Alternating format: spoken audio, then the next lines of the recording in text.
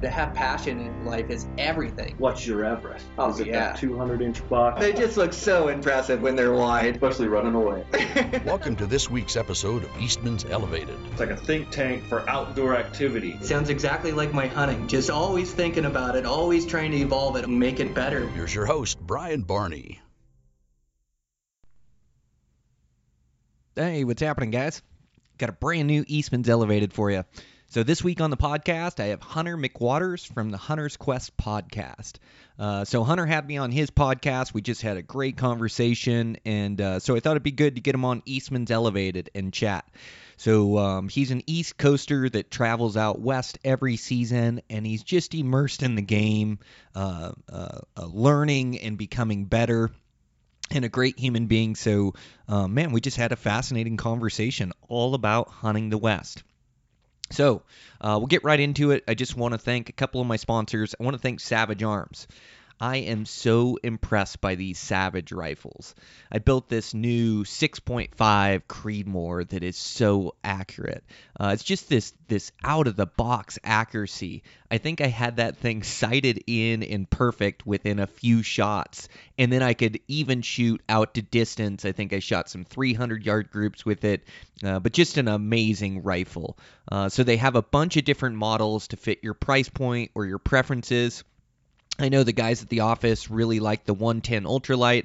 Man, it's just a super rifle that comes with an Accu stock where you can adjust the comb height or length of pole. So you're really like customizing this rifle to fit your exact size. They also have an Accu trigger that you can adjust yourself.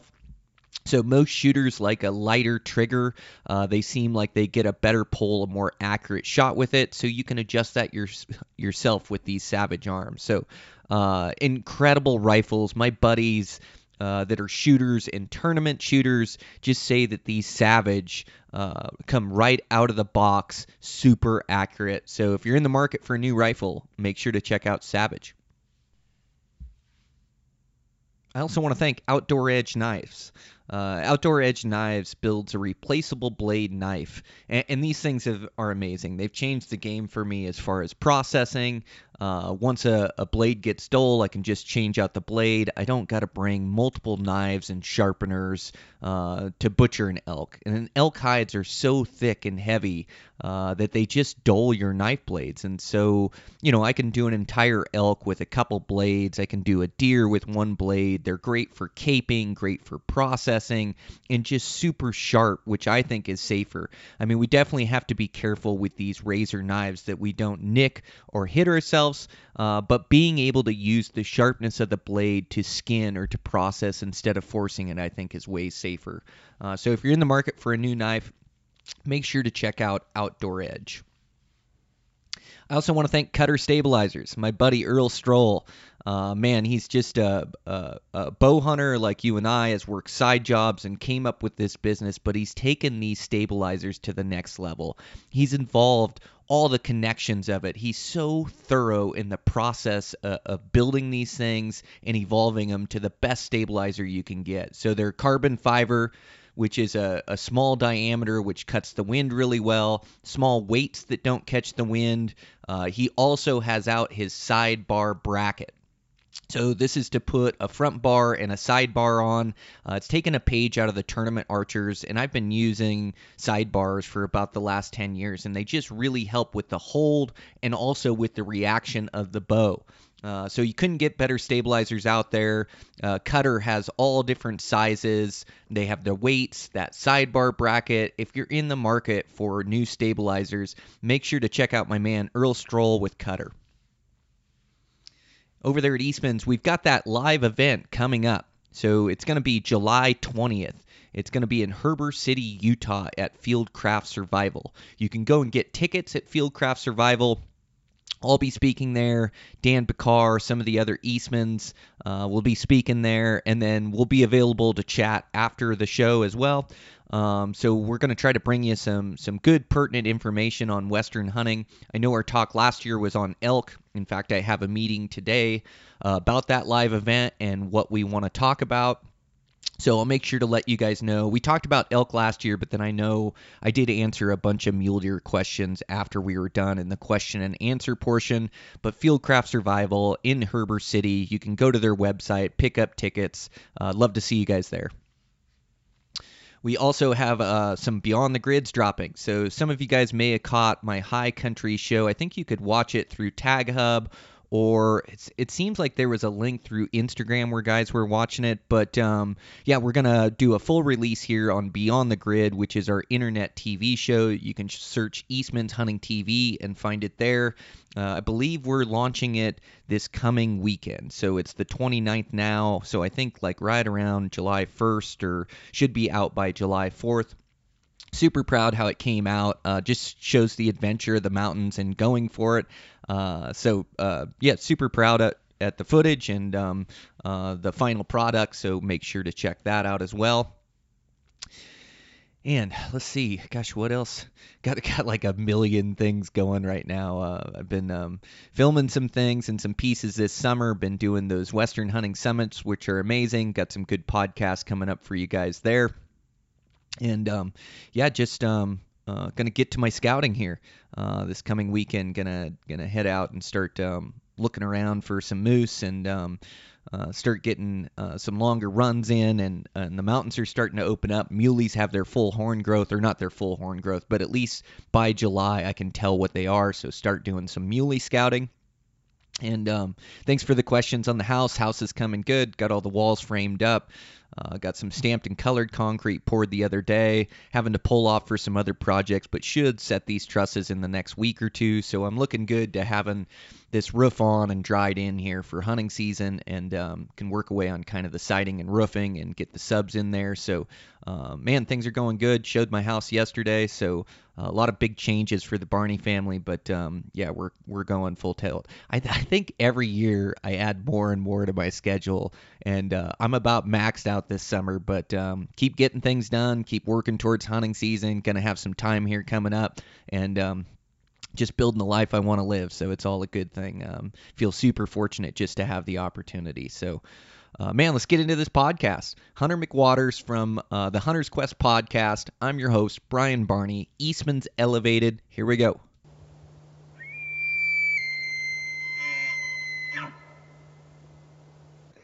For sure, man. It's crazy. So, but other than that, man, yeah, doing good. You just got back from Hawaii, right? Yes. It was a sweet trip, man. Just a bunch, like a great group of guys, a bunch of fun.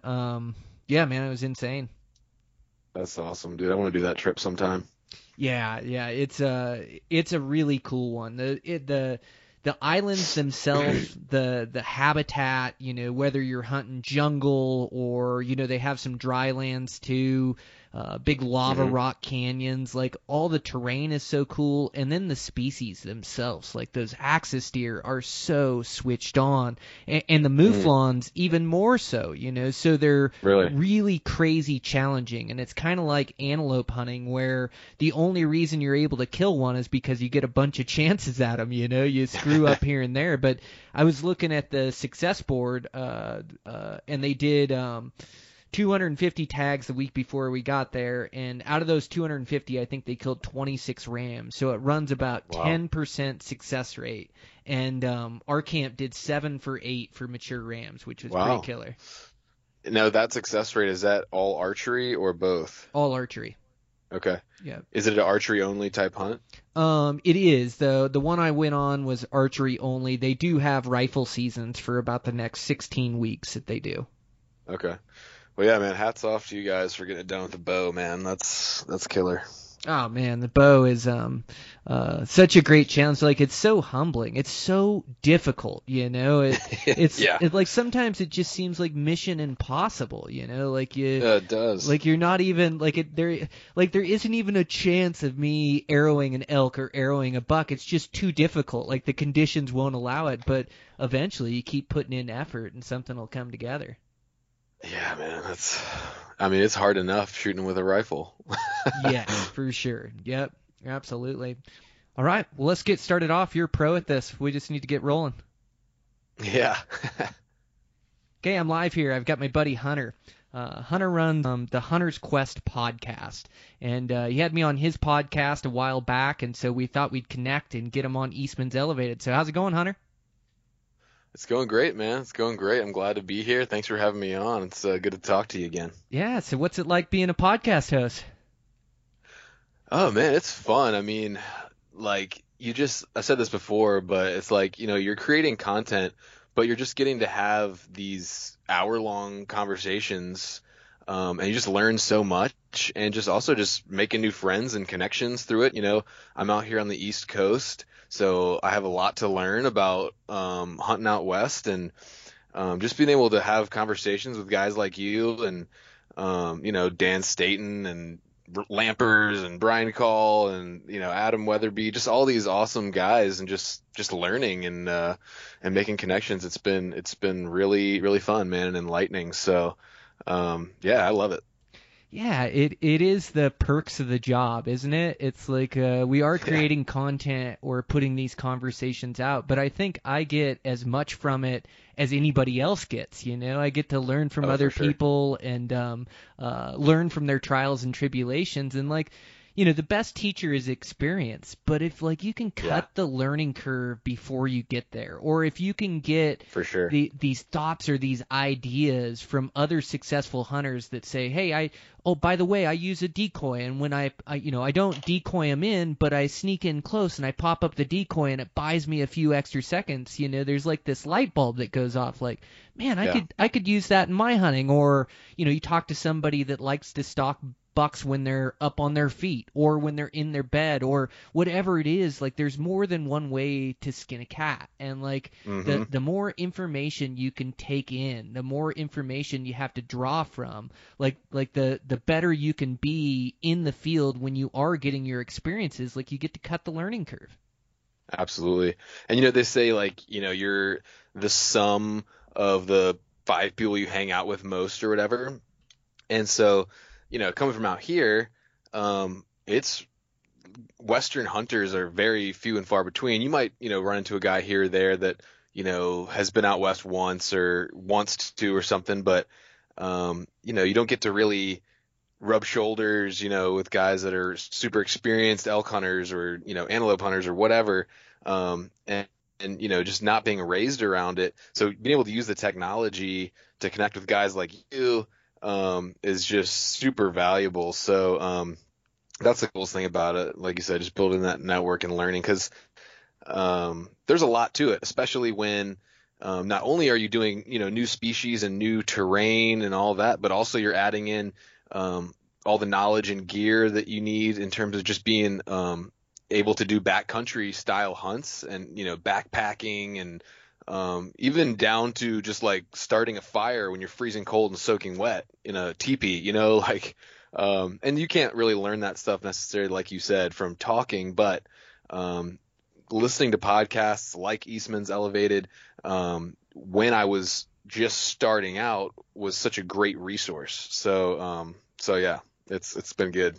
Man, it's amazing to hear. What differences do you see in Western hunters that you don't see where you're at? Yeah, well, I mean, it's just, of course, you can't make blanket statements. I mean, there are, how do I phrase this nicely? There's all different types of hunters, even out west, right? But, for the most part, the style of hunting that I'm kind of drawn to, this kind of backcountry stuff, and it's just such a immersive experience. And there's nothing wrong with coming home and grabbing your stuff and heading out and jumping in a tree stand. I still like doing that too. But when you're in the backcountry for 10 days, it's a totally different experience. And as you know, and most of the listeners know, I mean, you got to have your gear right, dialed. You got to have your woodsmanship skills. You got to be physically fit, mentally tough, just to hang in there, when stuff gets rough like it normally does. So I would say there's just, like I said, there's just a lot more to it. And I don't want to sound like I'm bashing, whitetail hunters or anything like that, because that's me as well. But I would say, Western hunters on the whole, from what I've seen, seem to be very much more in tune with their gear in terms of being really good archers like yourself, or guys who are into, precision rifle stuff. I mean, some of the rifles I see guys hunting with out west are like PRS guns, and like I come from just, I might shoot my granddad's old 30-30 or something. There's nothing wrong with that. But I think guys are much more in tune with their weapons, their gear. Obviously, I think physical fitness plays a much larger role in it, just because of the nature of packing in and mountains and whatnot. So those are some of the big differences I see. It's almost, yeah, and just cultural too. It's just a different culture out west, which is something I'm kind of learning as I go. Yes, Westies. That's so Yeah. funny. That's a great answer to a really tough question. That was diplomatic, and you're right. There's like all these different skill sets, no matter where you hunt or what you do. And you guys hunting whitetails is an absolute chess game, and it's like it's more putting your time in, being in the stand, and you have to outthink and outwit, and they live in small areas. It's just a different skill set is why I asked the question. Yeah. But they still very good hunters, very intelligent hunters, and like you say, they have to be good, but a lot of good shots, but a lot of those shots come closer, So Western hunting is like the ultimate challenge, and so it requires like the ultimate discipline and hard work. Like you have to live a bow hunting lifestyle. You have to constantly work on improving your skills and improving your fitness and your knowledge base. And you've mentioned it a couple times, just your wood sense. Like there's a basic wood sense or an advanced wood sense that you need just to be out west, just to keep yourself safe. There's so many dangers out there, and to have that basic skill set takes years to grow into, to gain the confidence to disappear deep in the wilderness and make the right decisions. So just like you said, like building a fire in wet terrain, like if you've never done it before, haven't done it, when you're freezing cold and it's absolutely necessary, like you have to get one going. It's a different challenge. And, back in my early days, I mean, I can remember waking up in my tent in the middle of the night, and it was a night that it got like well below zero, like 10, 20 below, and I was in a pup tent with a Walmart sleeping bag. Like I didn't have any of the right gear. I was so green to it. And I remember waking up in the middle of the night and having to get a fire started because I was so cold. I was actually dreaming that I was dying in my dream. Oh my gosh. And I just woke up so cold, and I wasn't, and I was able to get up and make a fire, but it wasn't like I snapped my fingers and made a fire. It was like I had 20, 30, 40 minutes into it, starting over with fresh sticks, and we had got a bunch of wet snow, and it really made me realize how tough a fire can be to build. And so you're right. You have to build all these skills, and you have to be really committed to the game, and that's just to get yourself in the game. Like that's not even to win and to arrow a nice big muley buck. Like that's just surviving the bar for entry. Yeah, totally. Yeah. I think I probably would have died. Like being from Virginia, like I don't even know what -10 feels like. I'm kind of scared. I'm heading to Montana for General Deer, but I'll be all right. But yeah, man. I mean, again, not knocking whitetail hunting. I still love it. I still do it.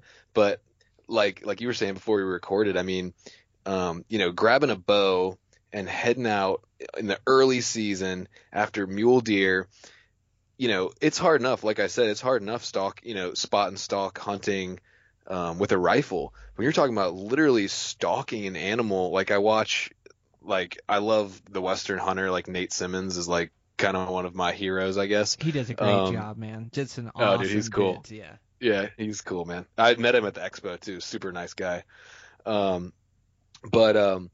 And Nate, if you're listening, I still want you to come on the podcast.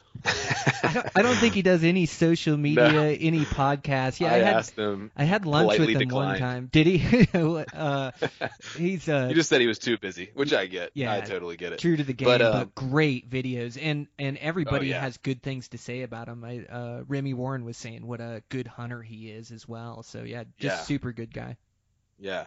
But I mean, just the challenge of that. So just where I am in my journey, I haven't really I'm still so new that I'm kind of just like, I'm satisfied with just doing rifle hunts at this point.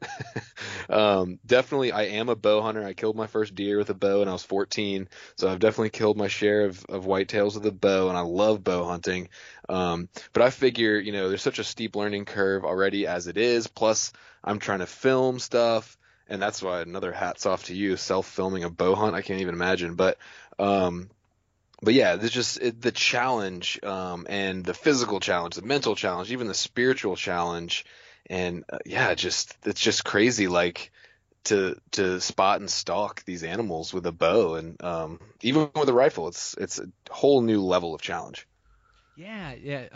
Hunter, you're so spot on. Like it is. It's so challenging no matter what season and what weapon you choose. And I think you're really smart for taking that on first. Like coming out west, like you're spending a lot of money, a lot of time, a lot of effort. You want to give yourself the best chance at success, and you also want to give yourself the best chance to learn and gain that experience. And I do that bow hunting, there's levels to this game, and bow hunting is among the top of it,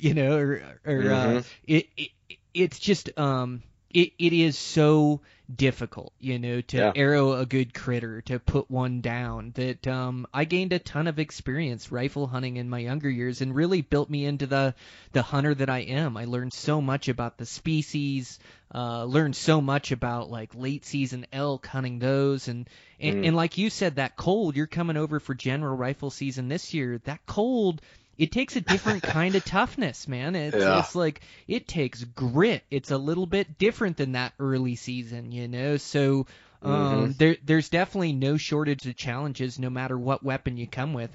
And rifle hunting comes with its own set of challenges that now gives me a great skill set for bow hunting. Like usually rifle hunts, there's more hunting pressure, and usually rifle hunts, you get crappy seasons, you get seasons where like post-rut bulls, or you get seasons pre-rut mule deer, and you'll be lucky in Montana this year is you do get a rut hunt with a rifle. Yeah, that is nice. But there's a lot of guys that do that hunt, and so they're high pressure, and so like you have all these different set of challenges that you have to figure out, and you have to cross as they come up, and that's what a lot of Western hunting is problem solving. So I think you're really smart approaching it that way, and eventually, I'm sure you'll want to take on some Western bow hunts as well. Oh, for sure.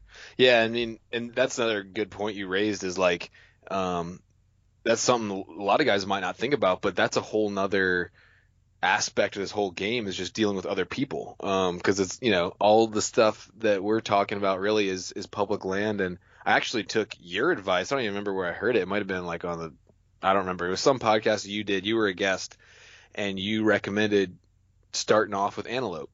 And I did that last year, or maybe it was 2 years ago. I get my years mixed up, but recently, I think 2 years ago, I did, I'd done other Western hunts, but this is the first one where I was the party organizer. I was leading it. I was helping, some family members get their tags, and I was really like the main guy leading the show. And we did rifle antelope in a easy draw unit in Wyoming, but figuring out, how to beat the pressure and how the antelope behave, and but I just learned so much on that trip, and that's a great piece of advice that you gave. A great way to start off Western hunting is just go do a fun, cool antelope hunt. And they're fun to hunt too. Oh, dude, so fun to hunt.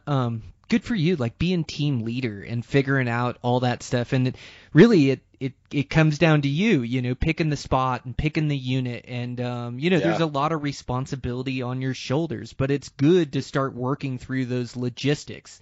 Sure. And then from there, there's a bunch of other hunts you can do, but that's how I started off too, is antelope hunting. It's just such great experience, and there's a lot of critters around, and that's the deal too, is like the hunting pressure is such a major hurdle in Western hunting. Like if it was just you versus the animals and you had a giant private ranch, and nothing against private ranches, like, they're good hunting on there, but it's a different game. It's like you don't have to compete against anybody else. But when you're on public land, like there's a bunch of hardcore guys, and sometimes it makes me wonder when I sit back and think of it, because there's a bunch of guys that work really hard, a bunch of great hunters, a bunch of great shots, and like sometimes I see the effort that guys are putting forth on some of these hunts, and it's like, well, what's the difference between these guys and me? Like these guys are going hard, and so like you have all these guys that are determined to try to find success, and somehow you got to go on this hunt, find your own experience back in the woods. You got to go find your own critters. But I'd be lying if I didn't say that I expect pressure on every hunt, and it's on my mind on every hunt, how to get away from the guys, because the animals are always where the humans aren't. And so if you can solve that puzzle and be good at solving that problem, like you end up getting into game animals consistently. And, it's probably one of my biggest secrets to my success is just knowing a lot about hunting pressure. Yeah. And that can be, to me, that's like one of the most disheartening or like morale killers out there, is like, and you show up and there's just freaking parking lot of trucks, and because I can deal with an animal burning me. I can deal with, not being in a good spot and not seeing much or whatever, but like something about just, kind of that competition, the other, like you said, the other guys, like for some reason that just like deflates me. I don't know. But on that, it was a high pressured hunt on that antelope hunt we did. But I mean, I took my cousin out there who's like a casual hunter, and he would have never done this, on his own probably, but was able to get him like his first Western, big game animal. And then a few days later was able to get myself a nice about 70-inch buck, and it was just on a 1-point unit. But yeah, something about that pressure, man. It's like, it's a wild card. It can be a little disheartening. It sure can. It, like attitude plays such a role on these hunts, and you're gonna come up against hunting pressure. You're gonna park at spots where there's a bunch of guys parked there. You're gonna hike into basins and see guys over. You're gonna see elk and see guys making a stalk on them and blowing them out of country. Like, it's part of it. And the better I get at hunting, the better I can just flow with it. Like, I can just like go, okay, there's guys here, I got to go the other way, or I got to move my camp, or I just start believing that, I have better vantage points in this place, or I can stay more days, or I start trying to spin it and look at the positive rather than the negative. But there is nothing more disheartening than seeing boot tracks or seeing guys. I just know that it doesn't make a difference how many guys in there. All the animals are still in the mountain range, and those animals are going to be where they're not getting pressured. So it's just my job to get in there and find it. But yeah, I mean, I remember doing this. I really wanted to kill a high country buck in Montana. Now, we have a bunch of different terrain in Montana, but we're not known for our high country mule deer. And I fell in love with hunting high country mule deer in all these different states, and I really wanted one for Montana. So I started searching around, and I mean, I searched 10 different mountain ranges. And being a bow hunter, I have to find high populations of mule deer. Like, I have to get multiple chances. I can't be looking for a unicorn, because there's just no guarantee I can get it done on them. Now, I do low population hunts and bigger critters, and I can take on that challenge. But really, I like finding populations of critters and having opportunity. But anyways, I had to search like 10 different mountain ranges over the span of a few years before I finally found a mountain range that had good populations and also had really good genetics and good older age class bucks. And so, that's where I was going to hunt. And so I started scouting this unit, and of course I'm going in July and August, and there's no hunters in the mountains. There's some backpackers here and there, but I pretty much have the mountains to myself, and I'm watching these bucks, and I'm making these grand plans for how I'm going to hunt these mule deer. And I remember showing up to the trailhead a day before opener, and I show up to the trailhead, and I can't even park at the trailhead. There's got to be 50 rigs in the parking lot lined down the road. And I've already scouted it, and I've already, this is where I'm going, and there's all these guys, and I'm running into guys on the trail, guys hiking in, guys around their trail. There's guys everywhere, and I just dive in, and I go forth with my game plan. I had a big north facer that it took me 3 attempts to make it to the top of it because it's so steep, and I would get cliffed out. It's a real cliffy mountain range. And so I just played my game, and I hunted hard, and I ended up being in there for 7 days, chased some bucks around. I saw some guys early, but eventually, I kind of felt like I had the mountains to myself. I found my own experience back there, and I found my own spot where I could just hunt these bucks. And was fortunate enough to arrow a buck day 7, day 8, and packed out that buck as one of my best Montana bucks still to this day. And I packed out that buck, and I got back to that trailhead and walked down the trailhead down the road to my truck, and my truck was the only truck in the parking lot. Oh wow, you just stayed longer and just won. yeah, absolutely. And it's never. That's cool, man. Yeah, I mean, we can play worst case scenario in our head, and we can let it beat us up, and there's nothing like seeing boot tracks or seeing guys, but you just got to come up with your next play. What's my next move? Okay, there's guys here. What's my next move? What's the next vantage point? Where do I need to move my camp? Do I need to just stay here and outweight these guys because they'll be gone? But I mean, dealing with the pressure is one of the biggest challenges we'll face in Western hunting. For sure, man. I think you touched on something that I want to mention too. Highlight is just, DIY Western hunting is kind of, it's like a multi-year venture. It's like a long game. You know what I mean? If you just want to go and scratch an elk off your bucket list, in 1 year or something, you might want to look at hiring a guide or something.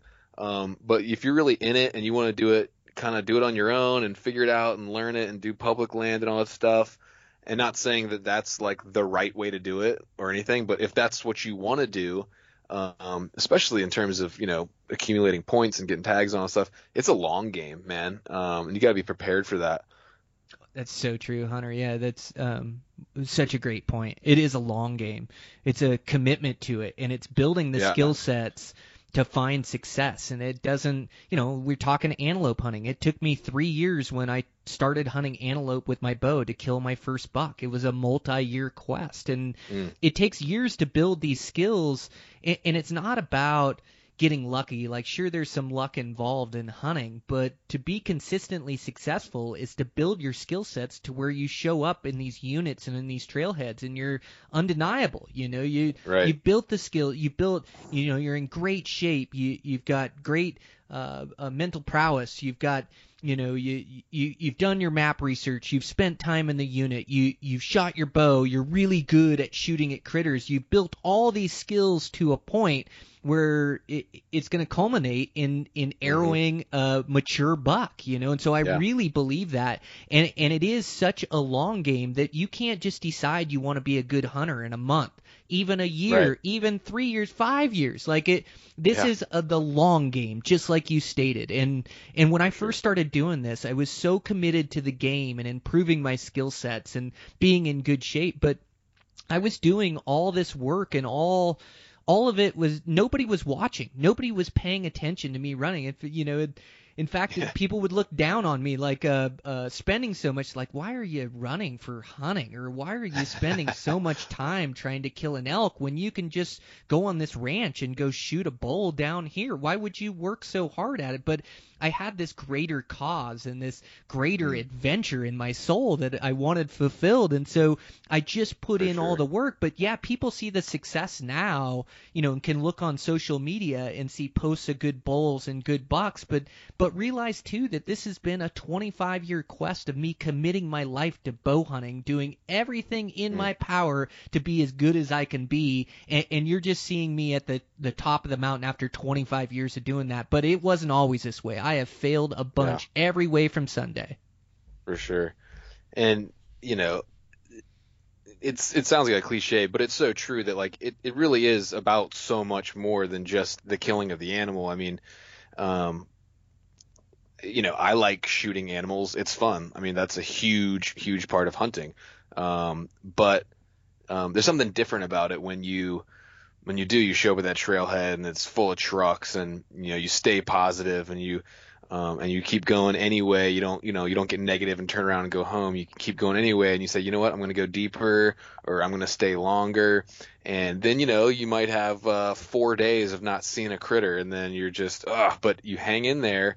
And then when it does happen, oh my goodness, like that, there's just that payoff, that reward, that feeling of accomplishment of, I did this, I found these animals, it's just, it's a different, just, I feel more complete experience.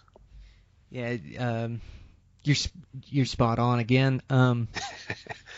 Yeah, it is. It's, so fulfilling and rewarding. And that is, we're always driving hard to harvest these animals, and I love being immersed in the challenge. But truth is you got to fall in love with the adventure and fall in love with the process. That's what it is. It's the adventure. Yeah, and some of my favorite hunts are my unsuccessful hunts. Hunts where I just grinded. I remember Wyoming, running out of food for the last 2 days and pushing so hard on stocks for 10, 11 days with my best buddy in there who arrowed a great buck. Like, we pushed so hard, but one of my favorite hunts. I mean, even last year I fell short in Colorado, missed a great buck. One of my favorite hunts of the year. Like, you have to fall in love with the adventure and the process, and you walk away with so much more. Even if you never arrow a deer, never arrow a bull, the life lessons and you're able to carry that back into your normal life. That toughness, that grit, it carries over to everything you do in life. And so that grit that you obtain through hard work and through suffering and through mental anguish, like that all comes into play later in life. And so really, built me into the human that I am, is just going through that in the backcountry. And so it is important. Like we all have a mission, and we all want to arrow a good critter, but there is a bigger picture there. And really, it's to enjoy our time in the mountains, enjoy this adventure, enjoy time away from work, and being immersed in the ultimate challenge, where you're not thinking about anything else. It's just how I can arrow this buck or this bull, and what's my next play, and theorizing, like, man, that's when I feel alive. So I think you're right. Like, sometimes we have to pick up our head and look at the view around us as well, and not just be so goal-focused or goal-driven. And I'm trying to get better at that as I get older. Yeah. I'm really enjoying the entire experience, good, bad, or indifferent. Yeah, you reminded me of like something that I talked about on my first podcast episode I ever did. Is I remember, like, as a kid, and before I really started mountain hunting, sometimes when I would look at like a mountain range, for example, or like a beautiful ridge line or something, it's just like a wild area, I would get this like really deep like sense of like, it's kind of hard to describe, but like sadness, like sorrowful kind of feeling. And I didn't know what it was about, but what I found it through Western hunting, is I think that was feeling, that deep-seated need for adventure and that need for connection with nature and like the wild places and the wild creature that is really inside every person deep down. Some people bury it more than others. But I found that like I found the cure for that sad feeling, and the cure is like getting in the mountains and like becoming part of the ecosystem, like just suffering and hunting, and it's not always fun in the moment, but I don't get that feeling anymore. Now when I look at a mountain range, I might think of the possibilities, or I might have the confidence to know that I'm physically capable of climbing up that if I wanted to, maybe before I wasn't physically capable. or didn't have the confidence to do it. But now, like through Western hunting, I don't get that weird, sad feeling anymore when I look at something like that. I don't know. Does that make any sense? It does. Yeah, it's I don't share those thoughts, but that's beautiful, like the way you stated it. We are, as human beings, we are meant to connect with nature, and we're meant for adventure and meant for challenge. Like it does, like us Western hunters are us guys that find our passion and find that what we truly love, and we put everything into it, and it's not backed by monetary benefits, or it's not backed by social media clout, or it's backed by the love of being in the mountains, and like you say, being part of that ecosystem and part of that adventure and that true challenging yourself, and we're capable of so much more than we ever ask ourselves to do. Like I can remember tough pack outs where I didn't know if I remember one where I didn't want to sit down anymore because I didn't think I could get back up. It's like you push yourself to your absolute limits and so blown up and sore the next day, but it feels so good and so rewarding. Like I think as humans, it's the greatest purpose we can have is to find something we truly love and put all our effort into it. And the harder you work and the more you put into something, the more it means to you when you achieve that goal, or when you come out on top. And so for us, me and you, we found backcountry hunting, and for some other guy it may be golf or something, but I just can't think that you get the same reward out of golf that we get out of backcountry hunting. No way. No way, man. Yeah, man, it's great. I was just thinking about when you were talking about that pack out. I was just in Idaho, and man, we had to cross canyon. We shot a bear cross canyon, had to go down, raft across, go up, get the bear, go down, raft across again, and go back up. And it was like 40-degree slopes and just deadfall, and man, it was one of the hardest things I've ever done. We shot the bear at noon, and we didn't get finished packing out till 8 p.m. And I'm sure that people listening probably have had way longer, worse pack outs, but it was probably one of the hardest things I've ever done. Or I can't think of a day that I did more physically. There may be one, but I can't think of it. But yeah, I mean, that's just a cherished memory I have now. So, but anyway, what a grind. But dude, that's living life. I bet I bet you have such great memories of that hunt and that bear and the adventure of it and crossing that river. Like and that was the first time I ever pack rafted across a river. So oh wow. it's like +1 life skill. I can now pack raft across a river. Yeah, that's pretty gnarly when the first time you have to do it is to go get that bear too. And it's one thing to make a plan and you're going to do it, and I practice in lakes. It's another thing when you blow that thing up and there's class 4 whitewater down below you and you push off the shore and try to figure it out, I had never even touched a pack raft until we were about to cross this thing, me and Mark Livesey, and luckily it was a pretty tame patch that we were able to cross. But like you said, if you missed it and went too far down, it was going to be bad. I did I'll do crosses as well, and I need to get one of those pack rafts, man. Those things are sweet. Oh, they're so cool. I ordered one too. They just open up 90% of the bears we saw were across canyon. And we wouldn't have been able to shoot them, if we didn't have those things. They just open up a lot of possibilities. And, I was kind of skeptical, to be honest, but dude, they blow up super fast and they're really easy to maneuver. And I was really impressed. Which one did you guys use? So we had the alpaca rafts. I was in a caribou as the model, and Mark had a mule. I think they were actually Ryan's rafts, but, and of course they were all taped up with Tyvek tape and everything. I ordered the caribou. Okay. And you can put stuff into the tube to keep it dry. I've seen that. Put my camera gear into the tube, and I was really impressed. And then even coming back, with I had my rifle, I had camera gear, and I had 3/4 of the bear, and that thing took me back across no problem. That's amazing. Yeah, I got to look into those. I know Alpaca was they were talking about partnering with the podcast at one point. I was super excited. I thought I was gonna get one of those things and be able to use it and give them some feedback. But yeah, either way, I need to look into getting one of those rafts. But I have used rafts a bunch for crossing, and it's so funny. Lamper's being all taped up. I wouldn't expect anything less from him. That's great. You got to use your stuff. But I just used those. It was before the pack rafts came out, and I still use them to this day. But little pool rafts. And so they make little 1- and 2-man pool rafts that you can blow up that are fairly lightweight, and they've got the oars that connect together, and really they work pretty good.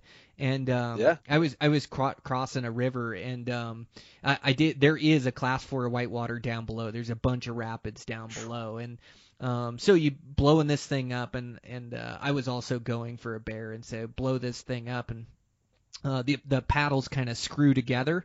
And so they've got a middle section or an upper section, lower section that screw together, and then also the paddle screws into the bottom. They go into the oar rights, and then you're ready to oar across there. And so I set up that raft, but I'm in a hurry, and I push off from shore, and as I'm rowing, and this one doesn't have the kayak paddle. This has got actual 2 oars, like a drift boat or like a raft. Okay.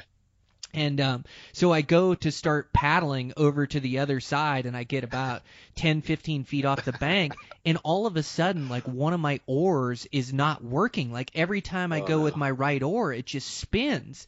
And what's happening is the oar blade didn't get seated in there hard enough, so every time I oar, it's spinning and loosening. So I'm about ready to lose one of my paddles out there, and I didn't realize it till about 6 or 8 paddles where it's not going, and it's about spun off to where now I've just got to free float down, kick out that oar and put it in the raft, and then kick out the other oar and just oar like military style out 1 or 2 sides to make it back to the other side to put my gear together. But that was like one of the times it kind of got sketchy in one of those deals. But that's way better than what I used to do. When I first started crossing, I used an inner tube, my waders, and a rain jacket and kicked across the river. And I've never been so exhausted in all my life. It was like I was sprinting for my life. Like, as I started to swim, it was so tough to move across the river. It wasn't a good plan from the start. But trying to go across the river, and water's coming up and hitting my rain jacket, and I've got my waders, and I'm hanging in the water, wearing my pack with my bow on my back, and crossing that way. But I quickly learned that the pool raft was a way better option. But now I've definitely got to check out those alpacas, man. That seems like the way to go. Yeah, they were nice, man. And Mark had never used one either. So it was both of our first times ever, like, touching one of these things. But to their credit, they are very user-friendly, and I made it. I got a little wet, but I made it. Yeah, Mark lives life to the fullest as well, man. That guy loves adventure. Oh, dude, yeah, man. I was super impressed. Like, he's like, what, like 55 or something, 56 years old. And, I mean, dude used to run like triathlons. I think he did like Ironmans and stuff.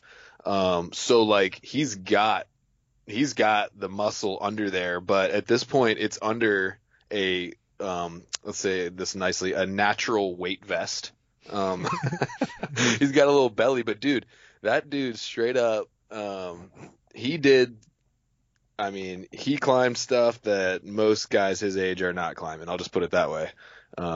Great dude. Absolutely. That guy's got grit, loves adventure, and he spends a bunch of time in the mountains. I remember, maybe it wasn't last season, but the season before, he had like 5 elk tags 5 elk hunts he was going on. But he's really, back to our point of living a bow hunter's lifestyle. Like, he's really catered his life around what he loves to do, and so he gets a bunch of time in the mountains in the fall. And such a wizard at e-scouting, but such a great hunter as well. And he may not look like a professional athlete as far as his physique, but that guy can go. Oh, he can, man. For sure. Absolutely. Yeah. How cool to, and a lot of the enjoyment from this as well is like the people we get to share it with. Like, backcountry hunters, it takes such grit and such determination. It just seems like everyone I run in, I don't run into very many dicks, you know. It's like, I mean, you do, but it's like they're just usually like good guys that you really want to spend time with, that you really enjoy spending time with, and that camaraderie, like you spend time in the mountains like that, and not that it's comparable to military service or anything like that, but the things that you go through with your hunting buddy, you suffer together, you go through bad weather, trials and tribulations, like you go through tough times together, and so you build like this really strong bond, you know, that that you can't do out having a beer with somebody, or you can't do at a barbecue. Oh, yeah. Like it's this real strong bond, strong connection, strong friendship, and there is nothing funner to me than sharing a good hunt with good buddies. And even, you know, through me trying to film hunts and me trying to go solo, and I've got all these huge ambitions, I make time every year to make sure I'm hunting with my buddies, and I'm taking them to, you know, the very best spots that I've ever found to share in the fun. They love it as much as I do, and would do anything for me the same I would do for them. And there's nothing I cherish more than sharing this hunt with my good buddies, man. It really makes the adventure. No, I agree, man. Plus you're picking ticks off each other and you know, sleeping right next to each other practically sometimes. But yeah, I mean, I did one short, but I did one very short backcountry solo hunt here in Virginia in the mountains. And I think it's something worth doing. I think you do some of that, don't you? Do some solo hunting? Yeah, definitely a mix and match for me. Yeah. So that's cool. I enjoy hunting with other people a lot more, and maybe that will change and evolve over time as I get more confident. But for me, it's just like more enjoyable when you can share it with somebody. And you're spot on too. I remember, like not this year, this past hunting season, but the one before that, I went with Dan Staten. I was filming for him on like a 9-day hunt, and so we did a podcast together, and then I showed him some of my stuff, my video stuff, because I have a background in video production, and he kind of was looking for somebody to film and just sort of took a chance on me because we kind of connected on the podcast. And it was just crazy because it's like I never met him, you know. We had one conversation, and then it's just like, all right, I showed up at this airport, he picks me up, and then going from never meeting this guy to literally spending 9 straight days from like dark to dark, and like you said, suffering and climbing mountains and just grinding, and, you know, spending a lot of time together. And then at the end of it, he like dropped me off at the airport and he was gone. And it was just like this really strange, like, feeling, you know. I'm getting more accustomed to it, but it's still strange. Like, even after this bear hunt, even just like coming back into society, but like going from like not meeting someone, then like spending 10 days, like going through hell and, you know, ups and downs. Not that hunting is hell, but you know what I'm saying. Mm-hmm. And then abruptly being kind of thrust back into like, you know, modern world and like on an airplane. It's just like the strangest feeling, man. It is so strange. Yeah, it is. It is wild, like what you go through and the connection that you build with somebody when you hunt together. And the worse the situation gets, like the funnier it is. It's like this dark humor. Like I don't know that you're supposed to laugh at bad situations, but it always just makes me crack up. Like whether it's hunting pressure. Sometimes it's all you can do. Oh my gosh, it's just some of the funniest things I've ever laughed at, you know, or with buddies when we're suffering through a big storm or days worth of storms or whatever it is. And yeah, those are the things you remember the most. A lot of times is the crappy parts. Yeah, absolutely. And then those, it is tough to get back into society and back into the groove of things. And I almost dread it, like the last day going back to work, you know, because I know that I've been gone for 10 days and I know that I've got a bunch of things to handle and I've got to get back. But I remember doing like a solo hunt that I did in Nevada, like a great big solo hunt where I did like 11 days and I arrowed one of my best bucks at the end of the hunt, but I was by myself for 11 days in the wilderness. That's crazy. And just alone with my thoughts back there, and such a challenge to shoot this buck. I had like 3 stalks on him, 2 blown stalks, and then eventually the one that came together and covered so many miles. And I was young in my hunting career too. It just took so much grit, determination, and I just remember going through that hunt, and then I'd killed that great buck day 11, and I hiked him out. And I remember getting to the trailhead and running into a couple Forest Service guys or something, and I had this great big buck on my back, and they wanted to talk. Like, I forgot how to talk to people in 11 You're days. all awkward I and hadn't stuff. said a word in 11 days. I had been inside my head for so long that I forgot how to interact or communicate with others at the time. But I just remember how strange. Yeah, just grunts, and it just sounds like a back to the primitive me. But it felt so strange. I just remember that moment of like trying to get back into society. But it is weird when you're in the wilderness and you're grinding, and it's all leg power and backpack, and you carry all your meals, you got to get your water self-sufficient, and then you come back and you're just in a vehicle, and you turn the tap, and you jump in the shower, and you make dinner or order dinner, and it's right there for you. Like, life is so nerfed, but it makes you really appreciate those things. Like, when you go through that, and it's not hell, but it's a lot of suffering. Like you said, it's not fun all the time. Like, you just gotta grind a lot of times. Like, the fun can be a very small portion of the hunt. It's type 2 fun, but you get back, and boy, it sure makes you appreciate your life. It makes you appreciate your house and your family and your friends, and it just makes you appreciate everything more when you go through tough times like that, to where in everyday life, whether it's work or stress or it's day in, day out, I just don't have that same appreciation for water coming out of my tap. But after a 10-day hunt, 11-day hunt, it's just like, man, this is amazing. Clean water out my tap. I don't got to hike down to that elk wallow and try to filter out water or whatever the case is, But it is wild. It's tough to get back to society after we're there for so long. Yeah, I mean, if you think about like the average population in America or any like Western country, like 11 days alone in the wilderness is like insane. That's like a traumatic experience, like that they almost died or something. You know what I mean? Like it's almost like a PTSD coming off that. I mean, we do it because we love it, but most people, that's like insanity. I remember like that same trip, New Mexico, getting back to my hotel room, turning the TV on and like looking at it like, what are these strange beings talking about? And just like turning it off instantly, like, no, thank you. But yeah, man, you really, not only do you appreciate stuff more, but also like, I feel like it gives you like a clearer sense of who you are. I feel like when you're at home and you're doing your job and you're doing your family stuff, like you're pulled in a lot of directions. You're having to do a lot of stuff for other people, and you're kind of in your context, and you're kind of sort of keeping homeostasis around you. Like, but when you're out there, you're kind of plucked up out of your normal life and context and like put in the mountains.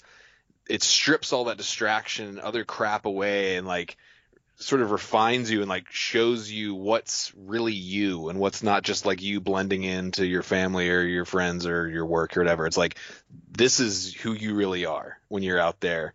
Not saying that we're not real when we're back in society, but it shows you, like, I feel like you get a really clear sense of who you are. Yeah, it's well said. It is like a psychedelic trip back there. Like you can't hide from yourself. Like, all of a sudden, everything that you do is at the forefront of your mind. It gives you such perspective in your life and who you are. And you're right. Like 4 or 5 days in by yourself, you can't hide from yourself anymore. Like, you have to face things that's going on in your life. So it does. I find that same thing, that it gives me such perspective on my life, and such perspective that I can't get in my everyday life. Even if I just go sit outside in nature and think, I just can't get to that. I can't get to that same place that I get 5 days in of being immersed in the wilderness. For sure. It is crazy. It gives us such perspective and also such great direction of who we want to be and what we want to be for the future. Like, who I was 10 years ago is not who I am today, and we have the ability to change that. And that perspective in the mountains of looking down on my life and going, this is what I need to do to be a better father, a better husband, or this is what I need to do in work or to get more enjoyment out of my life, or this is my next move. I need to focus on this. Gives me such direction when I come home that it's almost like a cheating at life to be able to get that kind of perspective, I feel like. Yeah. Yeah, man, it's a trip for sure. I'd recommend people trying it. Yeah, absolutely. Just not where I'm at. Yeah.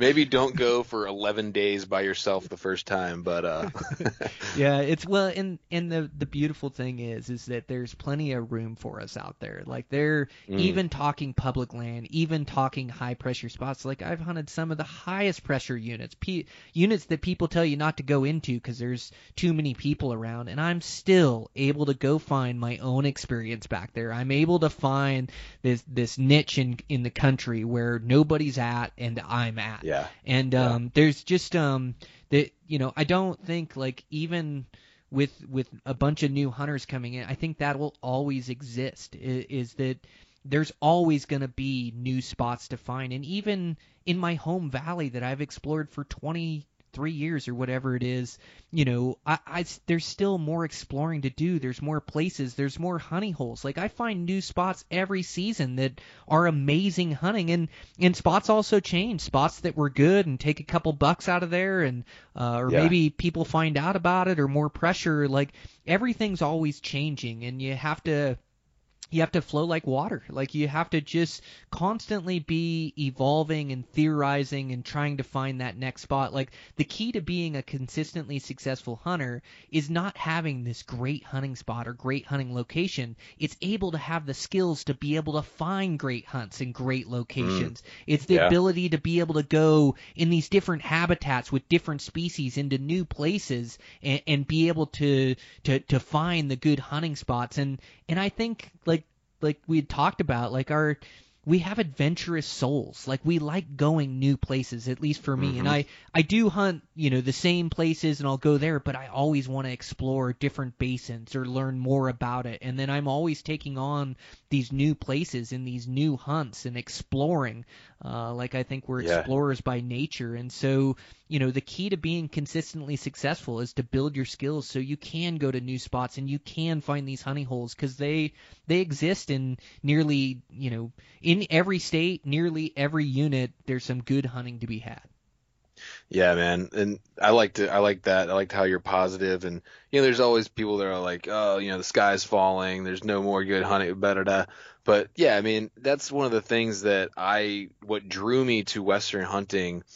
And what I love about it is if you're willing to put in the work, there are still opportunities to find amazing, wild, nearly untouched places. You know what I mean? Like it's out there.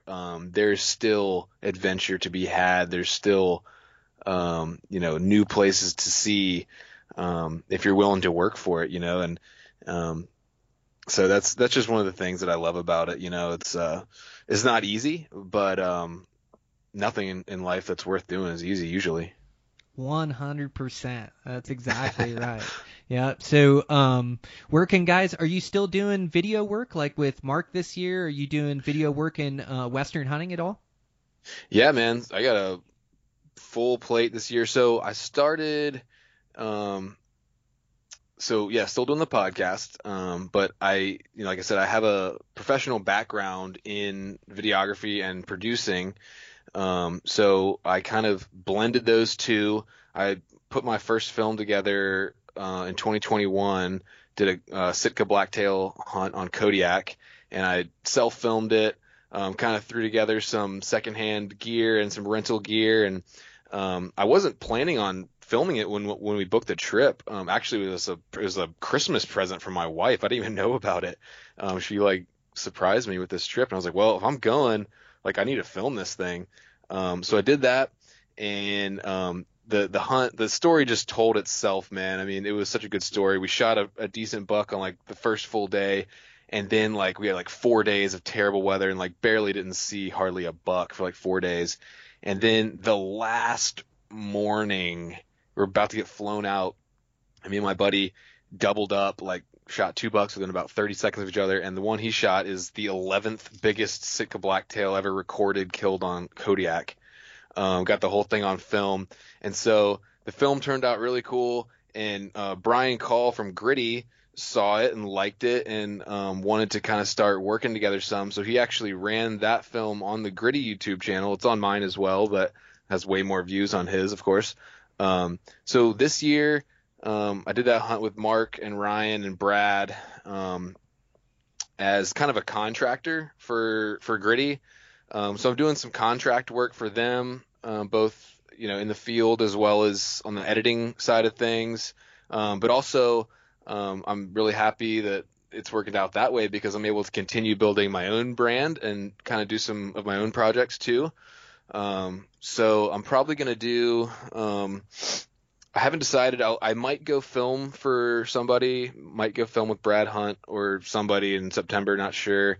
Or I haven't decided yet. I might do an antelope hunt and kind of do my own thing.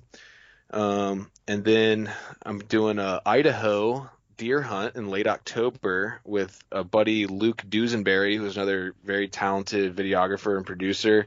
And we're gonna take turns filming each other in hunting. So I'm looking forward to that one.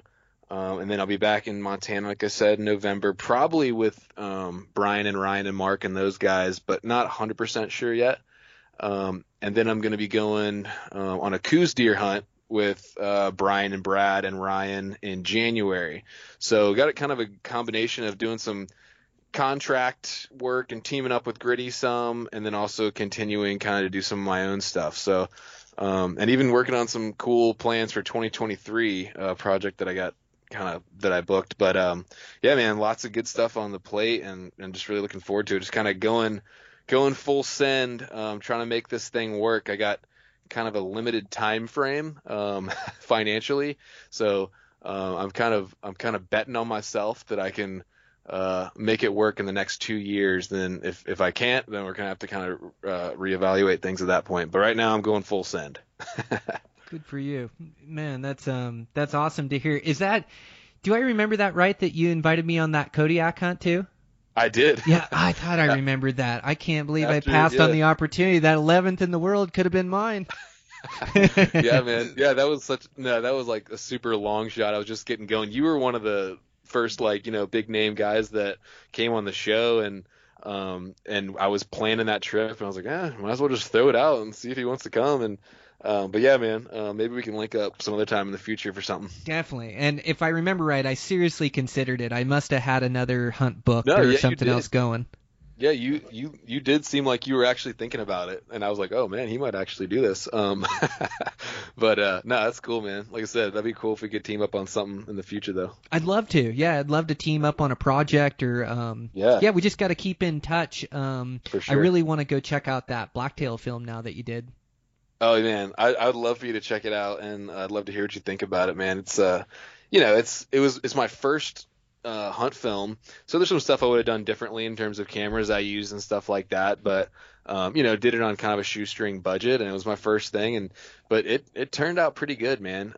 I'm proud of it, so I'd love to hear what you think about it. Yeah, and I just man, I love your commitment to the game and commitment to like trying to build the best life you can for yourself. Like that's how you get there, is taking chances, And yeah.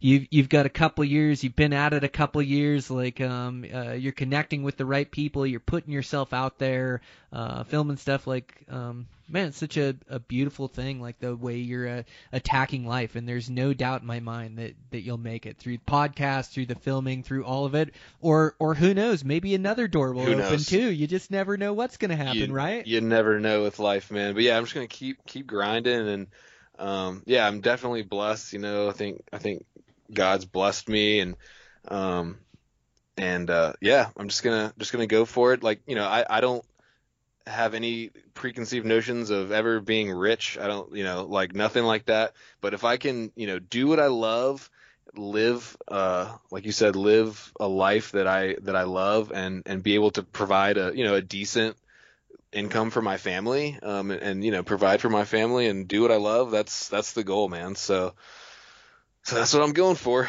We'll see. Good on you. Well, we'll keep in touch. Let me know if I can help in any other way, and make sure to check out Hunter's podcast, the Hunter's Quest podcast. You do a great job on there, great interviews, great guests, and thanks, man. So, man, it's awesome to see you succeed, and I only see more success in your future. So, thanks so much, man, for coming on. I really appreciate it. Oh man, the pleasure's mine. Thanks for having me, brother. I really appreciate it. You bet. Okay, we'll talk soon. All right, sounds good. All right, guys, that's a wrap. Fun conversation with Hunter. Man, he's a good human being and a good hunter, made for a great conversation. So thanks to him for taking the time and being on. With that, I just want to thank our sponsors one more time. So I want to thank Savage Arms. Great out-of-the-box accuracy. That new 6.5 I have is just amazing. So they have their 110 ultralight. They also have different platforms for every different price point, and they all come out of the box super accurate. Also want to thank Outdoor Edge Knife, a great replaceable blade knife. If you're in the market for that, check them out. They make pretty sturdy blades, and so it seems like they'll take more force. They don't break very easy, and also super sharp. Also, check out my man Earl Stroll with Cutter Stabilizers.